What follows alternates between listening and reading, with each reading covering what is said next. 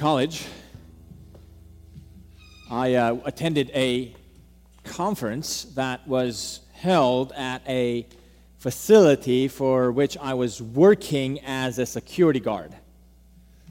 So being there, I just listened to, I had to patrol around and make sure everything is fine, and I would peek in and listen to what the conference was about. It was a conference on leadership. And one of the presenters spoke about the importance of having a creation story for everything you do in the business world. Being able to talk about your business, about your idea, about how it came into being. And I guess in the business world, business people love to hone in and freshen up and work on their product presentation and sell what their business is doing. And a way to do that, according to this presenter, was work on your creation story. Tell how your idea was generated, how you came about with this product, and what caused it to come to where it is now. Interesting concept, I thought, for the business world to encourage business people to think through their creation story as a way to sell more of their products. Interestingly, when I visit with guests and visitors who come and attend our services, by the way, when people turn in their guest cards and put in their emails or phone numbers, I love to shoot them a quick email, send them a thank you note, and also offer to meet up for coffee just to get to learn about their life, just to get to know about who they are and how they got to this point in life and how it all started. And particularly one of the things I always love to hear is, if you're a Christian, how did you become a Christian? Just love to hear how it all started. There's something in the human nature that is pricked and curious about origins, about beginnings, about the creation story, if you will. And it's not just the business world who likes to do that. It's not just your pastor who likes to do that, to find out the origins and the way of life. But actually, there's something in the Bible that leads us to inquire and to go back and to remember our origins. And this morning, the theme that I would like for us to look at is remember your Creator. Remember your Creator. Would you open Scripture to the book of Ecclesiastes, chapter 12. We are reading from verse 1 to verse 8. If you are new to our congregation, if you did not bring a Bible with you, you may find a Bible provided in the chair in front of you. You may find this passage on page number 559 in the Pew Bibles. As you're turning your way there, and I encourage you to do so, I want to remind you that we are about to finish the book of Ecclesiastes. We've been in it for the past 15 weeks, and we have one more sermon to go next week, Lord willing. If the Lord keeps us alive, we will conclude next week the book of Ecclesiastes.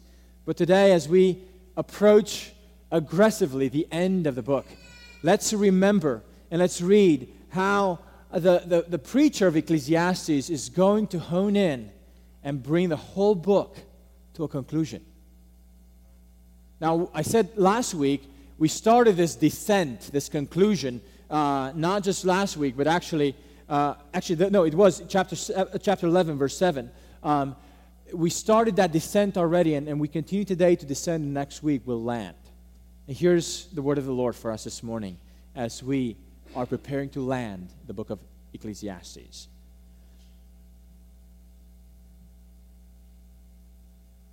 Remember your Creator. In the days of your youth, before the evil days come and the years draw near, of which you will say, I have no pleasure in them. Before the sun and the light and the moon and the stars are darkened, and the clouds return after the rain. In the day when the keepers of the house tremble, and the strong men are bent, and the grinders cease because they are few, and those who look through the windows are dimmed, and the doors on the street are shut, when the sound of the grinding is low, and one rises up at the sound of a bird, and all the daughters of song are brought low. They are afraid also of what is high, and terrors are in the way.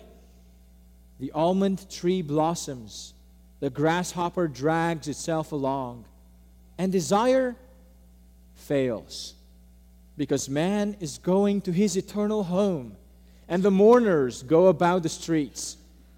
Before the silver cord is snapped, and the golden bowl is broken, and the pitcher is shattered at the fountain, or the wheel broken at the cistern, and the dust returns to the earth as it was, and the spirit returns to God who gave it. Vanity of vanities, says the preacher. All is vanity. This is the word of the Lord for us this morning. Would you pray with me? Father, thank you for revealing yourself to us.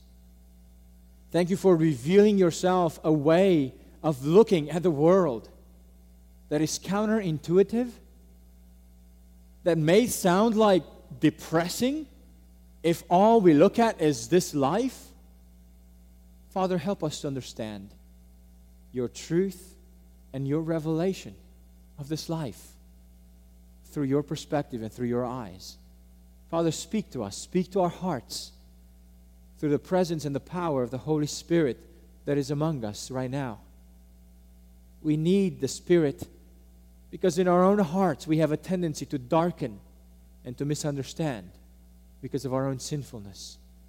Father, reveal yourself to us in a fresh way. We pray for your glory and honor. Amen. Well, friends, this text that I just read belongs to a section that starts in chapter 11, verse 7. And in verse 8 of chapter 11, there's this command that calls us to rejoice. I want to remind you, chapter 11, verse 8. If a person lives many years, let him rejoice in them all. But let him remember. Remember what? Remember that the days of darkness will be many.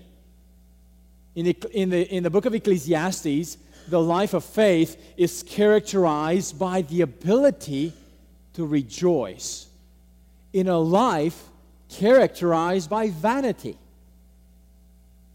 In a life that God says through the preacher of Ecclesiastes, vanity of vanities, even in a life like this, the people of God, the life of faith, is able to rejoice. Even though this life is cursed with vanity, and more so, even though this life is cursed with days of darkness, nevertheless, the life of faith produces in us the ability to rejoice in this life. And such joy is a gift of God.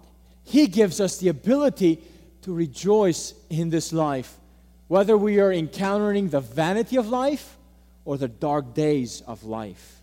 So the call to remember that the days of darkness will be many is not aimed at spoiling our joy. He is not saying, rejoice now, try to have as much of it now, because later you won't be able to. That's not the point. It's rather saying, live and pursue a life of rejoicing, knowing that there will be days of darkness, and they will be many. Commit now to a life of rejoicing that will carry you even through those days of darkness. But how can we prepare for those days of darkness? What will carry us through those days of darkness? In chapter 12, the preacher of Ecclesiastes gives us another remembrance, another command to remember. Remember not just the days of darkness, that they will be many. Here's a second command to remember. Remember also your Creator.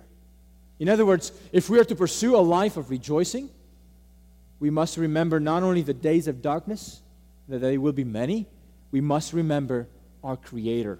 So this morning, I would like first to look at this command, a very basic command. Remember your Creator. there's a few points I'd like to bring out as we look at this very, very basic command. There are people today, and many of them, and many of us, who have a tradition of remembering things in life. We remember our parents, don't we? That's why we have Mother's Day, to remember our moms. That's why we have Father's Day, to remember our dads. We remember people who have sacrificed for the freedom of this country. We have Memorial Day, or we have Veterans Day. We have a day when we remember the freedom, the independence of this nation. That's why we have 4th of July. In our life, in our culture, we have a way and an encouragement to remember people who are important or people who have influenced us. Do you know that even the Bible encourages us to remember the people who have influenced us? Spiritually? The book of Hebrews, chapter 13, verse 8 says, remember your leaders. Those, and he's not talking about here about national leaders.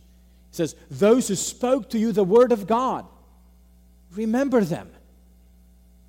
Consider the outcome of their way of life and imitate their faith.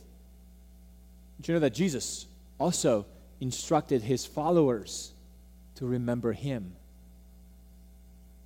On the Last Supper that Jesus ate with his disciples, recounting the story of the Exodus and actually redefining that story by saying that he's going to be the ultimate Passover, the ultimate Exodus, Jesus told his disciples to do this act of eating his flesh and drinking his blood. And he said, do this in remembrance of me. For whenever you eat this bread and drink this cup, you proclaim the Lord's death until he comes. We do that as an act of remembrance. And when we do that act of remembrance, we proclaim. And here the preacher of Ecclesiastes commands us to remember our Creator. Now, he could have said, remember your God. And he would have nailed it. He would have spoken truthfully. Remember your God. But that's not what he says here. He chooses to describe God not by the word God, but by the word Creator. Remember your Creator. Now, the Hebrew word for your Creator here is actually in the plural. Remember your Creator, but it's the plural. Reminds us of Genesis 1:26, when God, before man was created, God said, let us make man in our image and our likeness. Who is the plural? Yes, we believe God is one. But he speaks about the act of creation in the plural. Oh, friends, I think it is a hint and a prep work for what will be revealed much later in the history of God's revelation, that the God who created the heavens and the earth, the God who created mankind in his image and likeness, is God the Father, God the Son, and God the Holy Spirit. Paul tells the Corinthians about the people who think that there's many gods out there. And Paul says, for us, there's one God, the Father, from whom all things, and for whom are all things, and for whom we exist, and one Lord, Jesus Christ, through whom all things and through whom we exist. Romans 11:36 says the same, for from him and through him and to him are all things. To him be glory forever and ever. Amen.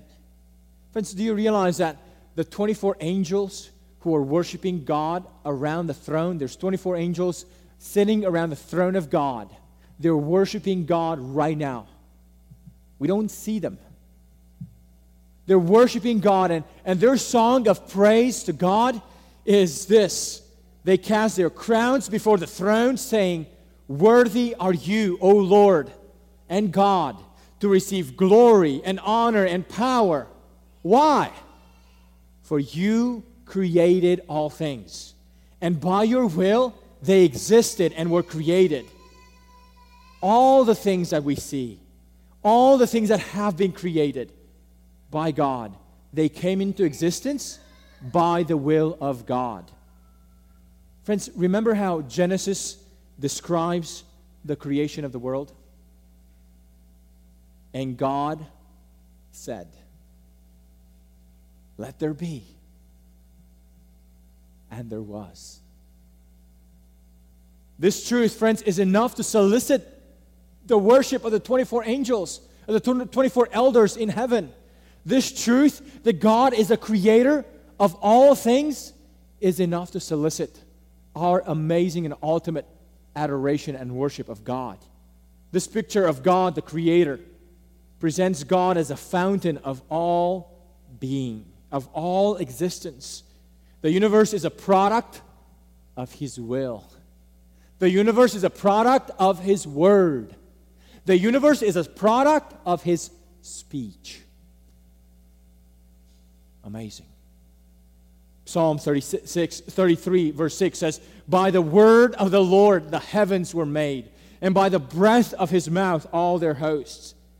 Friends, the one whom the preacher of Ecclesiastes commands us to remember is a God who created all things, including ourselves. He is our creator. He is our maker.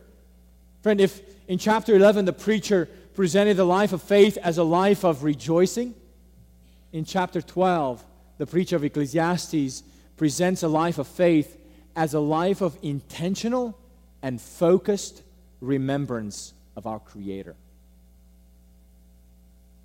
I love how the Dutch theologian Herman Bavinck describes the importance of the doctrine of creation. Why should we remember God as Creator? Bavinck says, Scripture's teaching of creation is not presented as a philosophical explanation of the problem of our existence. That's not why God revealed to us the doctrine of creation, just to tell us and give us an explanation for the philosophical problem of our existence. He says this, while it does give an answer to the question of origins, its true significance is religious and ethical.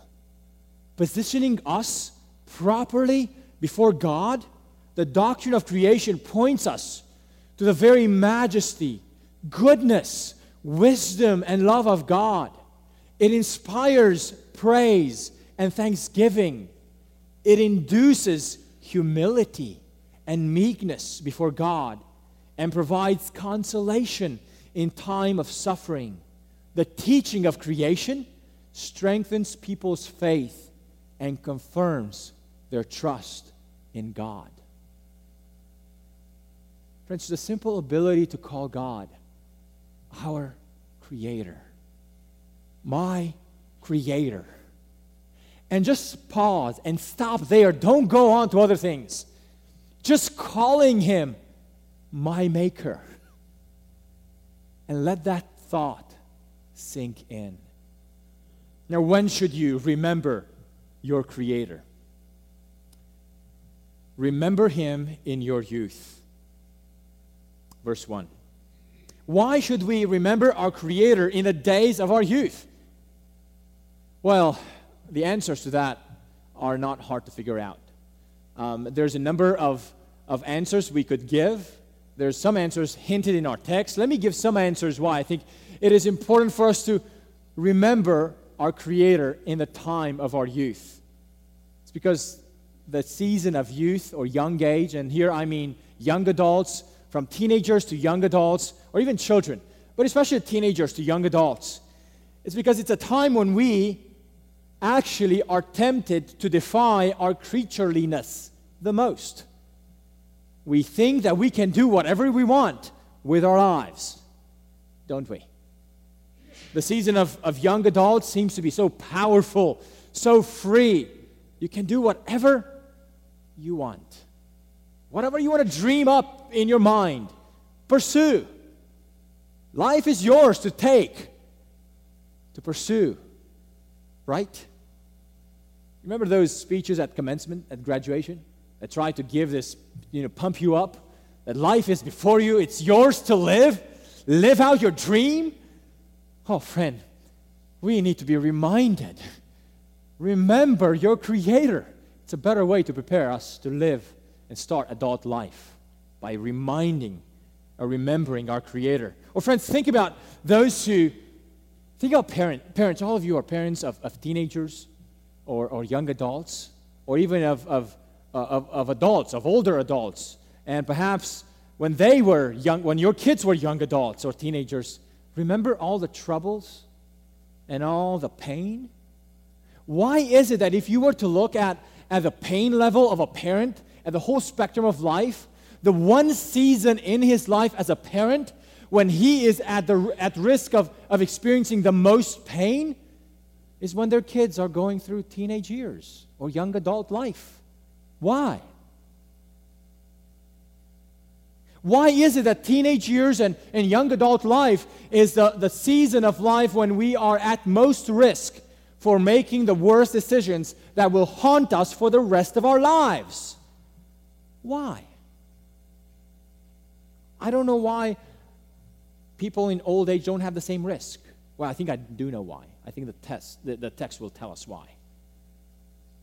A little later. Hold on. Don't check out before we get to the end of the passage. But the time of youth is a time of risk, when we make risky choices and bad choices because we think we are in control and we decide what to do with our lives. Friends, we also should think about, or young people should think about remembering their Creator while they're young, because in young age, we actually think too little about aging and dying. We don't think about these realities. If we were to have a seminar on aging or how to prepare for aging and dying, I wonder if any young person would show up. Why? Because you think you're so far away from that season of life. Just enjoy things now, right? And yet the book of Ecclesiastes says, no, remember your Creator while you're young. What about people of old age? Should they remember their Creator? Oh, absolutely they should. They're people who have squandered most of their life, most of their adult life. Or they may have had some experience of religion when they were young, but then they rebelled, and for many decades of their prime time of life, they have walked in their own rebellion. I've heard recently a story of a person who shared that confession. And yet, in the older stage of life, God brought this person back to Himself. But should older people remember their Creator? Absolutely they should. But here's the point of the text.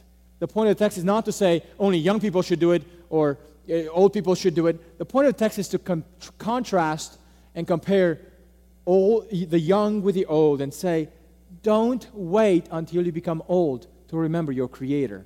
Remember your Creator while you are young. Why would you put off remembering your Creator until your life is already spent? When there's little energy left, when there's little or nothing of life, why would you remember your Creator only then? Look at, in this passage, we see this command to remember your Creator. There's 3 befores in this text. The first before is in verse 1. Before the evil days come, remember your Creator. There's another before in verse 2. Before the sun and the light and the moon and the stars are darkened. And there's a final before in verse 6. Before the silver cord is snapped. Remember your Creator before. Oh, my friends, so many people try to remember their Creator after it's too late. So many people would like to postpone the decision to remember their Creator after they have lived life for themselves. After they enjoy what this life can offer them, after they can be wild, after they can taste everything, they plan to enjoy or remember their Creator after. But the Bible says, remember your Creator before. There's people who remember their Creator only when the day of trouble comes. The Bible says, remember your Creator before the day of trouble comes. There's some people who want to give God only the leftovers of their life. I love what Riley said. It is an awful mockery to suppose you can give the flower of your strength to the world and the devil, and then put off the King of Kings with the scraps and leavings of your hearts, the wreck and remnant of your powers. What a mockery that is to God. To give the devil and the kingdom of darkness the best of you, and then leave the leftovers for him. What a picture. Don't give the most precious season of your life to that which will not comfort you in the later seasons of your life. Don't wait to seek after God until the days of evil come. Do it before. Chances are, when the days of evil come, if you don't seek Him before, you may not seek Him after either, because your heart could be so filled with bitterness and angriness that at that time you will want to have nothing to do with God. Seek Him before the day of trouble comes. But why? Why should you seek Him before the day of trouble comes? Well, there's two answers to that. The first, there's two answers to the question why. Here's the first answer to the question why. Because of the frailty of aging, and we see this in verses 2 to 5. The preacher of Ecclesiastes gives perhaps one of the most, I'm going to say the word beautiful, although I'm not sure if it's the most appropriate word. One of the most beautiful pictures of aging that we see in the Bible. I'm not sure if the word beautiful is a good word, because when we see the picture of aging, it's not a pretty picture. But yet, it's so poetic. If we live long enough, the one sure thing that our lives will experience is we will age. How should we think about aging? Here's a few pictures that the Bible, that God provides us about aging. And some of you here this morning will know what I'm talking about, firsthand experience. I was sharing with our men at the men's prayer breakfast that I will be speaking this Sunday about aging. And one of them said, "What do you know about aging?" It was an older man who asked that question.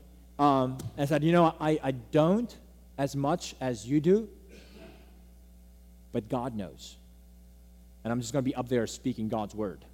So I'm not talking from my personal experience. I am simply talking from what God reveals. But some of you know what I'm talking about very hands-on, very practically.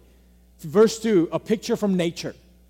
Before the sun and the light and the moon and the stars are darkened, and the clouds return after the rain. Now, you'd expect that after the rain comes, you will experience some sunshine. But here, the sun, the light, the moon, the stars darken, and even after the rain, there's more clouds coming. This imagery of the clouds returning after rain refers to a season when we're facing sorrow upon sorrows, one illness after another, one trouble after another.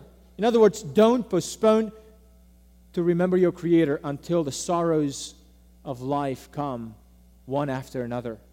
In verses 3 and 4, we see a picture of a great house with entertainment, but in decline.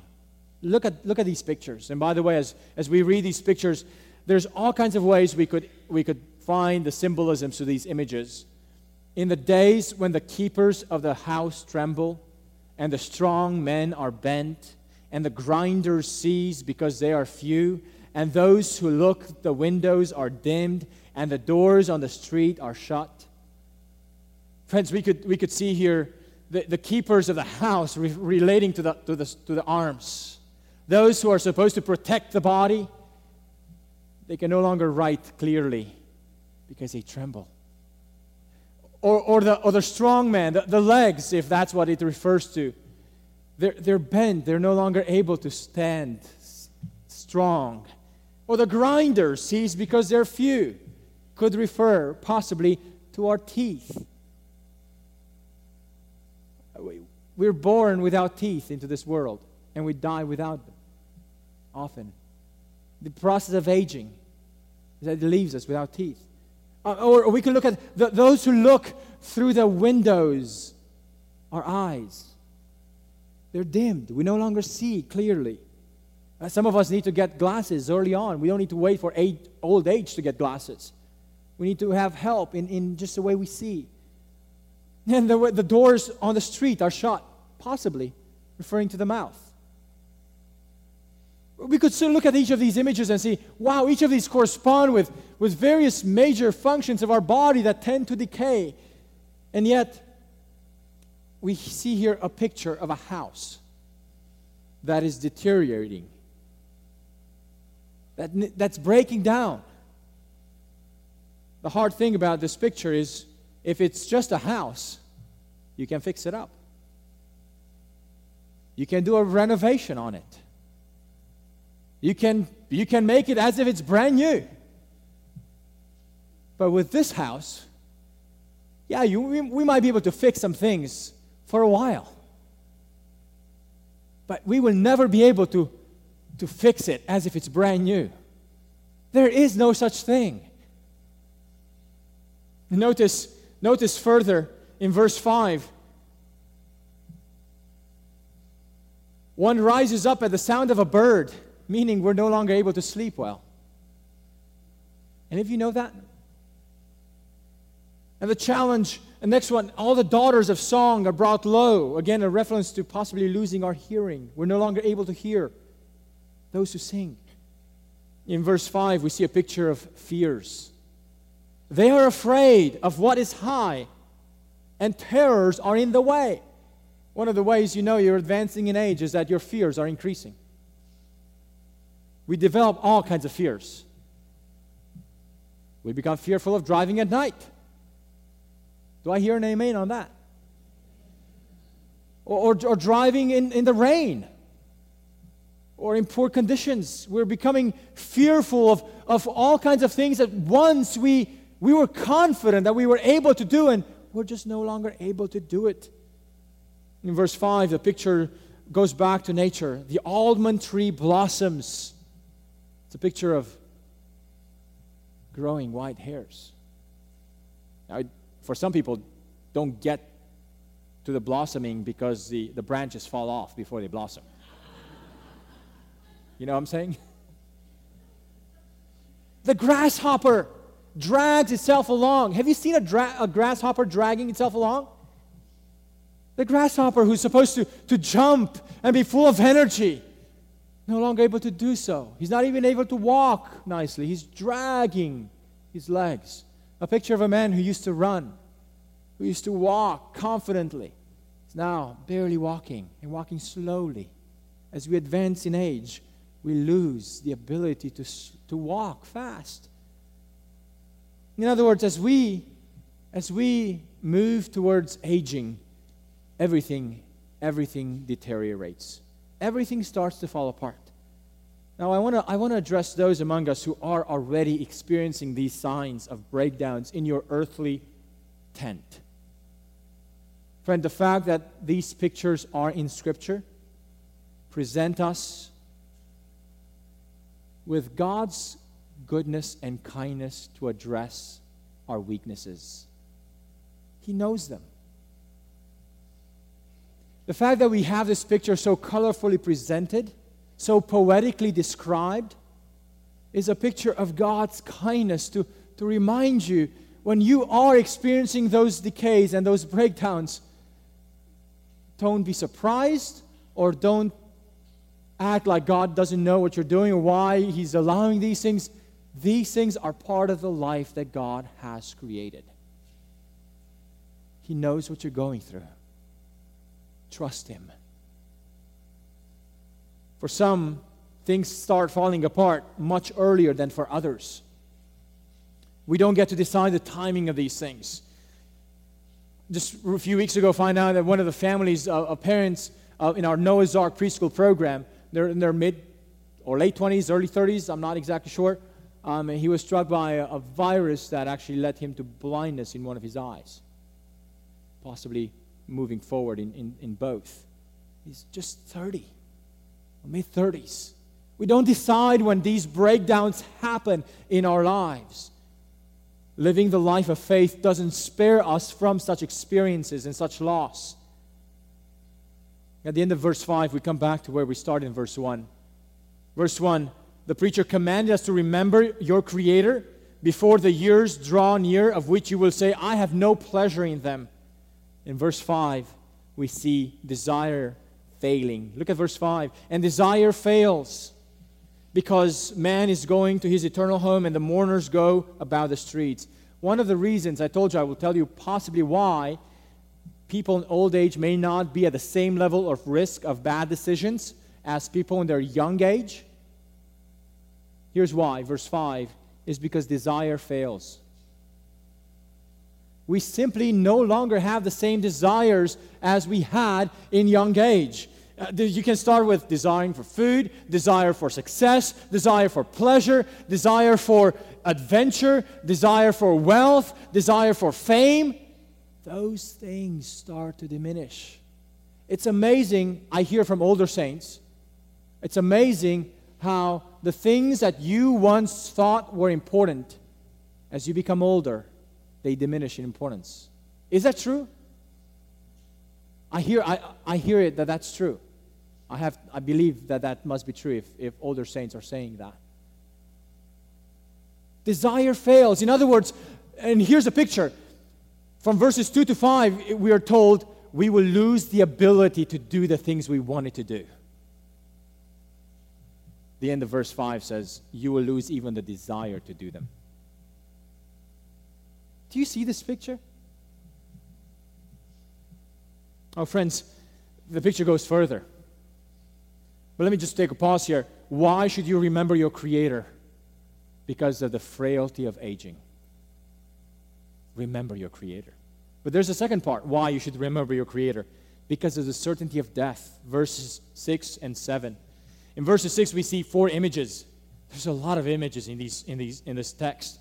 4 images just in one verse. The silver cord is snapped. The golden bowl is broken.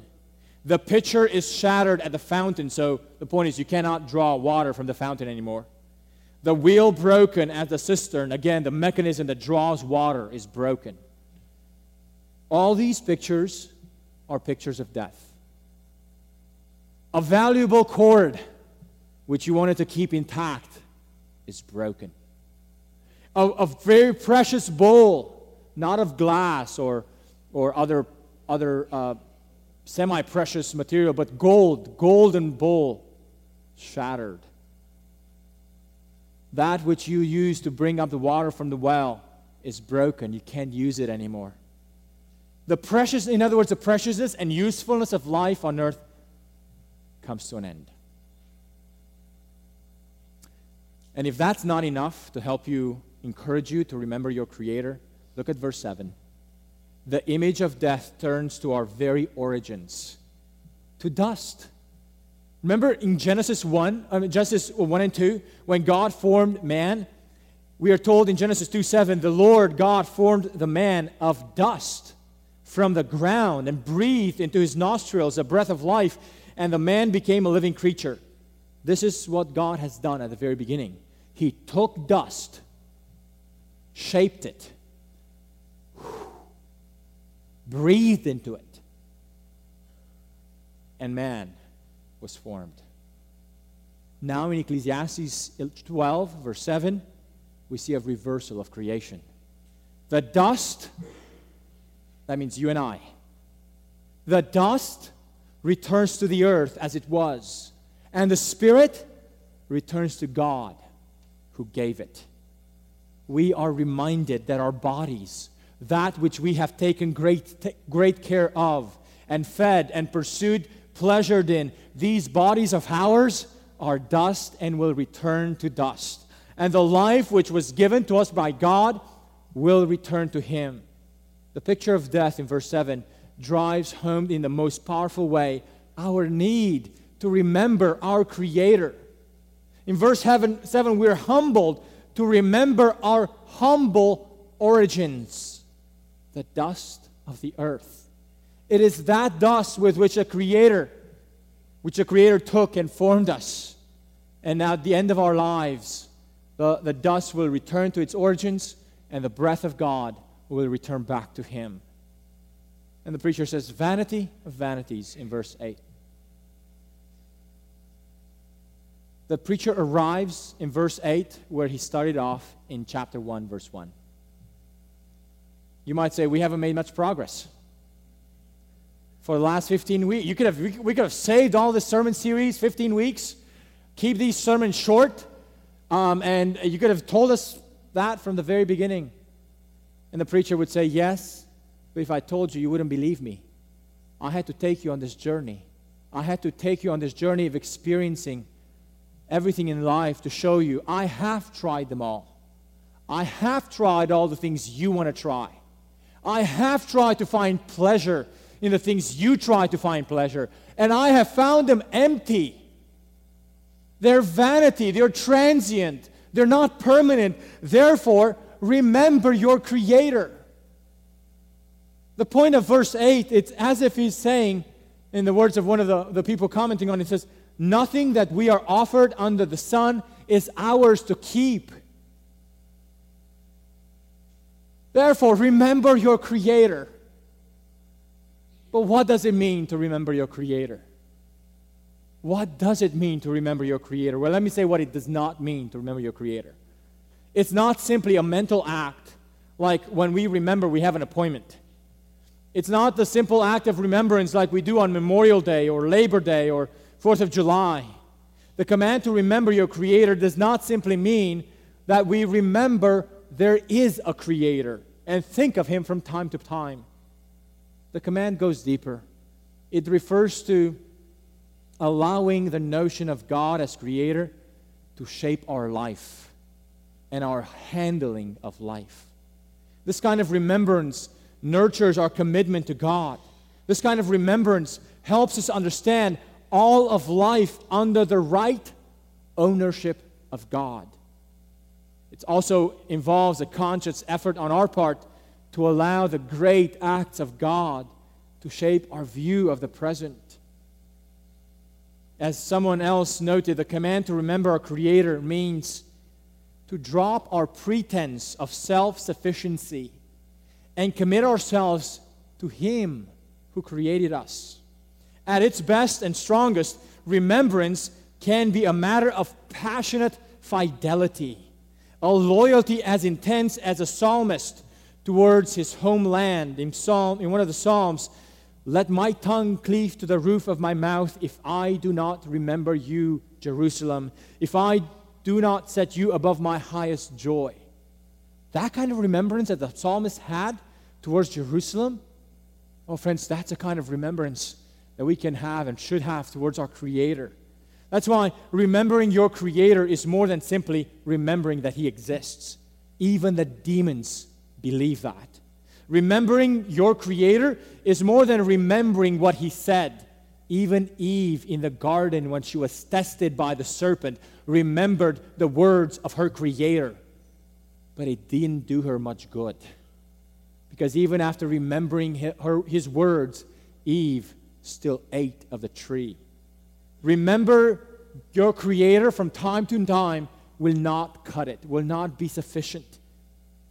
Remember your Creator means that we shape our lives to reflect that we are owned by Him, that we were made by Him, and that we were made for Him. For some of us, remembering your Creator means to respond to Him with repentance and faith. Because some of us this morning, we have ignored God for a long time. And even if we have tried to remember Him from time to time, we've always lived our lives, you've always lived your life on your terms. You are the ultimate one in charge. You are the one who is driving the car of your life. And God is calling you to to remember your Creator. It literally means get off of your driver's seat and let Him take over. He created you. He made you. He knows what's in you. He knows the purposes for which He destined you. Let Him lead you. Oh, friend, realize that that is a hard thing to do for someone who worships ultimately himself. If in the bottom of your heart you worship creation, you worship yourself or what this creation brings, you're going to have a terrible, terrible time giving up that seat and worshiping the Creator instead. I am amazed how often in the book of Acts, the apostles bring the doctrine of God's creation in their evangelism. At one point in Acts 14, Paul and Barnabas saw people worshiping the created things and trying to set up these rituals of worshiping idols. And Paul and Barnabas say to them, "Men, why are you doing these things? We also are men of like nature with you. We bring you good news that you should turn from these vain things to a living God who made the heaven and the earth and the sea and all that is in them." In Acts 17, when Paul is preaching to the people in the Areopagus in Athens, Paul says, and starts with the doctrine of God's creation, the God who made the world and everything in it, being the Lord of heaven and earth, does not live in temples made by man, nor is He served by human hands, as though He needed anything, since He Himself gives to all mankind life and breath and everything. Friends, we start our evangelism, we start the story of the gospel by going to God, the Creator, remembering that He is the Creator. And because He's the Creator, because we go there, the next thing, the conclusion of that thought is, if He created it, it's His. He owns it. He has rights over it. When you give Him right over your life, you are not giving God a favor. You're not giving God that which is not His. You are returning that which you have stolen from Him. Do you understand that? When we come back to God and remember that God wants our life, we return to Him that which was His by the fact that He created us and everything. That's why, dear friends, when we think about the gospel, when we think about the story of God providing a way of restoring us to Himself, we should always start with God, the Creator, because it establishes a foundation. He has the right over us. We don't need to bring arguments why we need to listen to God, why we need to pay attention to Him. Simply the fact that He created us is an enough answer for that. Well, friend, if you have lived your life as if your life is yours and yours alone, realize God calls you to remember Him as your Creator. He wants you to come back to Him. He wants you to be restored to Him. And He provided a way for you to be restored to this God, to this Creator, through His Son, Jesus. Through His Son who lived a perfect life, a life who lived in a perfect obedience to God, and yet He was crucified unjustly. He was crucified and died on a cross as a punishment for our rebellion, so that rebellious people like us, like me, like you, like everyone here, could actually be restored to Him, if you would return to Him in repentance and faith. Oh, friend, if you've never returned to God and you've never remembered your Creator in this way, I pray you do so today. Don't leave this place without remembering your Creator and being restored to Him, being made right with Him. Amazing, in the book of Acts, remembering the Creator was also used when the believers were under pressure, when they were under threat, when they were under persecution. In Acts 4, they say, when they heard it, they lifted up their voice together to God and said, "Sovereign Lord, who made the heavens and the earth and the sea and everything in them." And then they kept on praying about delivering them and giving them courage to stand in the face of threat. Friends, we can bring the doctrine of God's creation to bear in our own lives, in our journey, no matter what we go through in life. How does it affect us to remember God as our Creator? It reminds us that we are created. It reminds us we are created. We may think of ourselves as autonomous human beings needing to give account to no one, but the Bible says, no, you will give an account because someone else made you. And that means that He has the rights of owning us. We are owned by someone else. We're not our own. If we were our own, we could ultimately do whatever we ultimately wanted. But if we are not our own, if someone else has the rights over us, what we do with our lives matter. It matters. It may not matter to you. You may think it doesn't matter to anybody. It matters to the God who created you. At the end of Deuteronomy, Moses challenged his people with their disobedience. In Deuteronomy 32, Moses said to the people who disobeyed God, he said, a God of faithfulness and without iniquity, just and upright is He. Yet they have dealt corruptly with Him. They are no longer His children because they are blemished. They are a crooked and twisted generation. Do you thus repay the Lord, you foolish and senseless people? Is not He your Father who created you, who made you and established you? It's amazing that Moses challenged the disobedience of God's people by reminding them that God created them. The last thought I'd like to leave with you, a thought from Calvin as he reflected on the thought of God's greatness in creation. How can the thought of God penetrate your mind without realizing that since you are His handiwork, you have been made over and bound to His command by right of creation, that you owe your life to Him? Oh, friends, the remembering our Creator reminds us that He owns us, He has rights over us. It helps us to reorient our lives to Him. May you and I and all of us live a life that remembers our Creator every day. Would you bow with me in prayer? Father, thank you that you challenge us to remember you as our Creator. Father, thank you that this remembrance is a medicine for our souls to face the distractions of our youthfulness and also to face the anxieties of aging. Father, help us to be focused on you as our Creator.